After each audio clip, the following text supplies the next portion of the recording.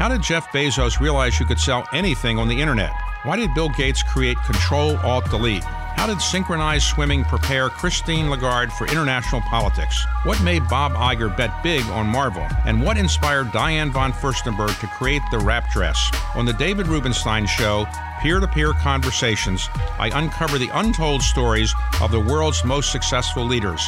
Listen now on Apple, Spotify, or wherever you get your podcasts. Welcome to For the Ages, a history podcast presented by the New York Historical Society and hosted by David Rubenstein. Join us as he deftly explores the rich and complex history of the United States with some of the nation's foremost historians and creative thinkers. Because history matters. Hello, I'm David Rubenstein, and I'm at the Tisch WNET studios at Lincoln Center. And I am pleased to say I'm with Ron Chernow, who's a Pulitzer Prize-winning biographer and one of America's most distinguished writers. Ron, thank you very much for giving us your time today. I'm pleased to be with you, David. Thank you. So let me talk a little bit about your own background before we talk about your latest book on General and President Grant. So you grew up in New York? I was born in Brooklyn, grew up in Forest Hills, Queens. Then I did 2 degrees in English literature, one at Yale University and one at Cambridge University. And I never studied history. This is my dirty little secret. So everything that I've written about in my adult life has been self-taught. You graduated from Yale in 1970, if I recall. And so from 1970 to 1990, you were writing magazine articles, journal articles. You hadn't written a book, is that correct? Right. The House of Morgan was my first book. That came out in 1990. And so when I was a freelance magazine writer, I was doing feature stories, profiles, investigative reporting. I published in about 20 or 30 different publications. It's kind of a whole side of my life that people don't know about. But freelance writing is not exactly something that puts you in the Forbes 400, is that right? No, it's a very, very punishing way to make a living. Also what I felt was that I was a reasonably good journalist, but I think a much better book writer. Writers divide into sprinters and marathon runners, and I was a decent runner, but as those who've read my very long books know, I'm much better as a marathon man. So your first book was on the House of Morgan. Right. And you followed it up with a book on the Warburgs. Warburgs, right. And then a book on John D. Rockefeller. Yes, called Titan. Mm-hmm. And each of these books was 600, 700 pages? Or even a little bit longer. Okay. And did your publisher ever say maybe a shorter book would be read by more people? No, the strange thing is that I've written these gigantic narratives, and the books have not only had critical success, but almost all of them have been bestsellers and have sold in astonishing quantities.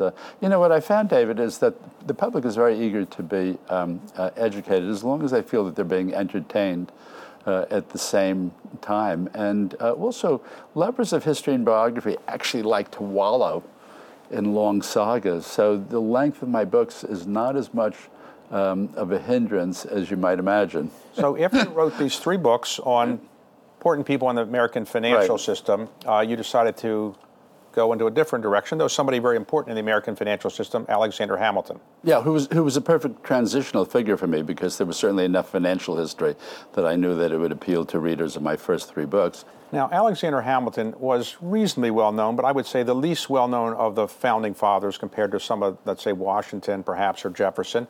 But a young man named Lin-Manuel Miranda. I've heard of that guy. He apparently, on the way to vacation in Mexico, picked up a copy of your book, read it there while he was relaxing, right, and then came up with the idea of a play that was in rap. Now, did he tell you about this at some point, and what did you tell him? Well, I met Lin in the fall of 2008. He was still starring in his first musical, which was called In the Heights. He invited me to a Sunday matinee. I found out from a mutual friend that he had read the book in Mexico and had made a profound impression on him. And I went backstage and I said, "So, Lin, I gather my Hamilton book made an impression on you." And he said, "Ron, as I was reading the book on vacation, hip-hop songs started rising off the page." And then he said to me, Hamilton's life is a classic hip-hop narrative. And I'm thinking, pal, I have no idea what you're talking about. Right. And then we were off and running. He asked me on the spot to be the historical advisor to this as yet non-existent show. So after you'd written Hamilton and before it became so famous, you wrote another book on George Washington, for which you won the Pulitzer Prize. So do you think George Washington is sitting in heaven saying, look, why didn't he do a play about me? I'm more important than Alexander Hamilton. Why didn't he do a play about me? Have you ever thought about that? Well, it was Lynn's inspiration to match up hip-hop with Hamilton, and I didn't understand the connection at first, but I think what it is that the way that Lynn presents him in the play, which is accurate, as a very intense and driven personality. In the hip-hop music and lyrics is very intense and driven, so there's a perfect match between the style and sensibility of the man and the hip-hop music. But Washington's life did not move to a hip-hop beat, and certainly Grant's life did not move to a hip-hop beat. Well, let's talk about the book that you wrote after Washington and before the one you're working on now, Mark Twain, which will come out in 4 or 5 years or something Probably. like that? Mm-hmm. Okay, so this is a book on General Grant and President Grant, Ulysses S. Grant. Many people would say, why do we need another book on Grant? Everybody knows he won the Civil War as a good general, alcoholic perhaps, and then he was a terrible president, corrupt, and so forth. That's the general wisdom. In fact, when I was growing up, when you see lists of presidents, he and James Buchanan would be at the bottom of the worst presidents. Yeah, well, in the book I try to retire, 3 chief myths about Grant. Number one, that, he was the victorious general in for the Union Army in the Civil War. Simply, he was a brutal butcher who would hurl thousands of young men to their death. In fact, he was a brilliant and sophisticated strategist. I try to combat this notion that he was kind of a hopeless drunkard who stumbled through the Civil War in an alcoholic haze. And most importantly, I try to counter the notion that it was a failed presidency dominated purely by scandals and nepotism and corruption. Grant had been preceded by 5 generals in Virginia: George McClellan, John Pope, Ambrose Burnside, Joe Hooker, and George Gordon Meade. Those 5 generals had the exact same advantages of manpower and materiel that Ulysses S. Grant had, and had not been able to defeat Robert E. Lee. Ulysses S. Grant did. So clearly something was going on other than the fact that the North had a larger population, greater manufacturing capacity. You do say in your book that he did have an alcoholic problem. It was a binge drinking kind of problem, but not one that kept him from doing what he needed to do when he needed to do it. Is that right? Yeah, there were many people who worked closely with Grant who said, I never saw him touch a drop of liquor. And then others, had very different accounts. I had to reconcile that. Well, what I discovered, he was a binge drinker. He could go for 2 or 3 months without touching a drop of alcohol, only to succumb to a 2 or 3 day spree, as they called it. But he had a tremendous sense of responsibility. He never drank on the eve of a battle, certainly never drank during a battle. But afterwards, when the pressure was off, he would slip away to a town where his men could not see him, and he would have a 2 or 3 day bender. He was not kind of a drunkard. Somehow that term conjures up an irresponsible person indulging this weakness. And actually, by the time he was president, he had largely conquered the problem. And the third myth, you might say, is that he was a corrupt president and his presidency was a failed presidency. And you think that is not fair because of what?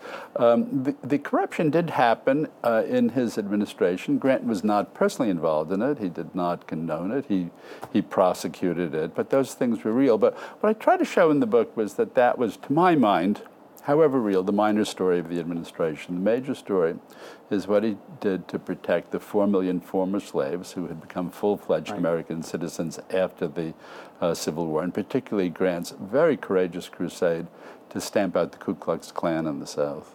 So he was born in Ohio. Yeah, he was born in the southwestern corner of Ohio, just outside of Cincinnati today, 3 small towns. He was born Hiram Ulysses Grant. The boys mercilessly teased him about the initials HUG, so he dropped the Hiram and he became Ulysses. The S was added by accident when the local congressman nominated him for West Point. But he didn't really want to go to West Point, as I understand it. His father kind of proposed him, but did he go reluctantly to West Point? Very reluctantly. He didn't want to go, but his father was very stingy. And his father saw West Point as a free form of vocational education. Grant was so unhappy at West Point that while he was at West Point, there was a debate in the U.S. Congress about possibly abolishing West Point. And Grant later wrote that he was rooting for Congress to abolish the academy so he could go back to Ohio. So he graduates roughly, I think, 21st out of 39. Yeah, so he's right in the like middle of the class, yeah. So he then gets assigned to, what was his assignment initially? Yeah, he went to a place called Jefferson Barracks in St. Louis. And then, most importantly for the Civil War service, he served for 4 years in the Mexican War as a quartermaster. And when he was in the Mexican War, there was another young military leader who was also there named Robert E. Lee. Robert E. Lee was, there was a significant kind of age and rank difference because Lee was older and hence, higher up. Lee was on the staff of General Winfield Scott, who was the chief commander in Mexico. And interestingly enough, David, the time of Appomattox, when Lee and Grant finally meet, Grant had very distinct recollections of meeting Lee in the Mexican War, and Lee said that there were many times during the Civil War when he tried to remember Grant and could not. The reason being that Lee finishes the Mexican War brevet lieutenant colonel, Grant finishes the Mexican War brevet captain, so there was a significant difference in rank between them. As a general rule of thumb, lower level people look up to upper level people. Sometimes they remember them, and the other way, they don't look down and remember them. Exactly. So Grant was invisible to him. So he's in the military, and eventually he gets assigned to California. Right. Because there's the gold rush, and he needs to go out there to have some troops out there, I guess, to protect somebody. Yeah, that was partly it. That was why troops were out there. So he's assigned to these rather lonely bases in Oregon, in Northern California. His army pay was very meager, which meant that he could not bring his wife and children out there. And as often happened in Grant's life, when he was kind of lonely and depressed and inactive, he started to drink and shows up one day at a pay table for his men drunk, and he's rummed out of the army. And that history really shadowed him through the Civil War. He wasn't court-martialed, but he had said he wouldn't get drunk again. He did, and he more or less resigned. Is that right? right? And he was kind of threatened with court-martial, so he voluntarily resigned in order to avoid that. And then he goes back to St. Louis. His wife, Julia, daughter of a slaveholder, Julia had gotten a wedding present of 60 acres of land just outside St. Louis. So Grant becomes a farmer and fails at it. Okay. But the problem is that his father, Grant's father, hates the idea of slavery, and his wife's father is a slave owner. The Grants are abolitionists. The Dents, his in-laws, are slaveholders, and the Grants were so outraged at the idea of Ulysses marrying into a slave-owning family. Julia had grown up surrounded by about 20, 30 slaves. The entire Grant family boycotted the wedding in St. Louis in 1848. So long before Fort Sumter, Grant is involved in his own private civil war. But then the most amazing part of the book, and maybe his life, is this. The Civil War breaks out. Yeah. He's out of the military. Yeah. He's selling firewood on the streets of St. Louis to make a living, just selling firewood. And this is when the war breaks out. And then before the war's over, he's the commanding general. I mean, it's an incredible transformation. Yeah, okay, so 2 months after the Civil War breaks out, he's a colonel. 4 months later, he's a brigadier general. 10 months later, he's a major general. And by the end of the war, he's general-in-chief of the Union Army with 1 million men under his command. This was somebody who, before the war, hardly ever had anyone under his, But how did that happen? When the Civil War breaks out, David, a third of the officers in the regular army were from the South, defect to the South. So there's a very acute shortage of officers. Grant had all that West Point lore stored in his head. Very significantly, when he was in Mexico, as a quartermaster, he was not required to fight any of the fights, but he made it a point of fighting in every fight. That was purely voluntary. This is kind of real courage. So he had kind of 4 years of actual combat experience, as well as, the training at West Point. And so all of that kind of Army lore suddenly flickers to life. So he's in charge of some part of the volunteer force of Illinois, and gradually he does well, and he gradually gets more and more responsibility. But his two big victories at that part of the war were in Shiloh and Vicksburg. Why is Vicksburg, Mississippi, such an important place in the Civil War? So the one bastion that's left for the South is Vicksburg. When that falls, what happens is that it slices the Confederacy in half. And a lot of the Confederate supplies, particularly horses and cattle, were west of the Mississippi. So the Confederate Army, Confederate supplies, they're suddenly on opposite sides of a river controlled by the Union Army. So he prevails in Vicksburg, which is a great help to the Union. Yeah. And shortly after that, Lincoln says, this guy can win battles. Why don't I bring him up and make him the general for all of the military? Is that right? Yeah, I mean, he's winning battle after battle in the West. Then what happens in February 1864, Congress revives the rank of lieutenant general, a rank that had only been held by George Washington. So he ultimately is put in charge of the entire Union force, and in the end, it gets down to his fighting against Robert E. Lee for the control of Richmond in that area. Is that right? Yeah, what happens? So he pins down Robert E. Lee and his army in Richmond and Petersburg, and then remember, Grant had been quartermaster, so his strategy against Lee he systematically cuts off every railroad link and every canal link that has been feeding the Confederate Army, as Phil Sheridan clean out the Shenandoah Valley, which was the breadbasket of the Confederate Army. That's why Robert E. Lee suddenly has to break out and escape to Appomattox Courthouse. So in the end, the Appomattox effort doesn't really prevail. Lee is recognizing he needs to surrender, and so how does he communicate that to Grant?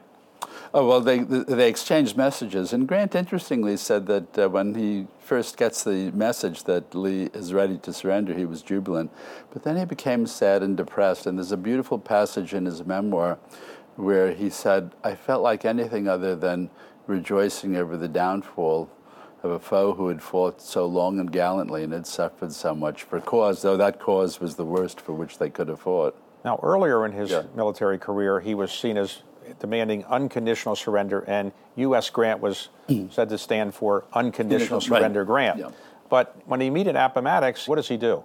Okay, he immediately issues rations for the starving Confederate soldiers. He allows the Confederate officers to retain their horses and sidearms. He does not allow his men to gloat or celebrate. He was afraid that this would embitter the South and make reconciliation after the war impossible. And there was also a very kind of real fear at that point that the Confederate Army would kind of, flee to the hills and fight on, in guerrilla warfare. Grant is a conquering hero, and he's in Washington, D.C., and one night after Lincoln made a speech that was heard by John Wilkes Booth, Lincoln invites the Grants to go with him and Mrs. Lincoln to Ford's Theater. Why did the Grants not go? Abraham and Mary Lincoln had visited Grant at his headquarters in City Point, Virginia. That attended a military review, and at that review, Mary Lincoln, who was having distinct psychological problems at this point, Mary Lincoln sees the beautiful young wife of General Edward O.C. Ord riding next to her husband. She flies into a jealous rage. This was completely in her mind. Julia Grant tries to intervene to protect Mrs. Ord, and as so often happens when you intervene in these situations, then Mary Lincoln turned on Julia. And Julia felt very bruised by this encounter. So the night that the Lincolns were going to Ford Theater, Julia had announced to her husband that she refused to go to any social event that Mary Lincoln was going to be at. So they cooked up an excuse that they were going to take a train to their house in Burlington, New Jersey. Had Grant been with Lincoln in the box at Ford's Theater that night, maybe Grant would have had a security entourage. Maybe Grant, with his military instincts, would have sensed something, or maybe Grant would have been killed along with Lincoln. So Lincoln's killed. Grant comes back to Washington. He doesn't really know that well. The vice president now becomes the president, but he tries to work with him. Is that right? That's President Johnson? He tries. First year or so, they have a fairly good relationship, but Grant later said that Johnson was revengeful, passionate, and opinionated, and basically what they clashed about was Reconstruction. Grant was a strong supporter of Reconstruction. Johnson was doing everything he could to undermine it. So President Johnson is impeached by the House, and in the Senate he is not convicted by one vote, so he stays in office, but clearly couldn't have been reelected or elected. Yeah. So the Republican Party needs a candidate, and when you have a winning general, sometimes those generals get nominated. So did he really want to be President of the United States? I think he did. He was genuinely reluctant to give up his job as General-in-Chief, which he loved. He was also giving up his military pension, becoming president, and there was not a presidential pension yet. And so here was someone who had had a lot of financial insecurity. So that was there. But no, I think he did want to be president. So he now becomes president, and what does he want to accomplish as president? Very importantly, Grant was the first president to preside when the 15th Amendment was in effect. The 15th Amendment gave black males the right to vote. This had triggered a violent backlash in the South because a lot of the southern states had large black populations. South Carolina, Mississippi had a majority of blacks. The Klan starts a reign of terror that murders thousands of blacks in the South without any prosecutions. Grant appoints a crusading attorney general named Amos Ackerman from Georgia, who brings 3,000 indictments, wins 1,000 convictions against the Klan, and crushes the Klan. I think it's one of the great acts in presidential history that he did this, and Grant was really militant on the issue.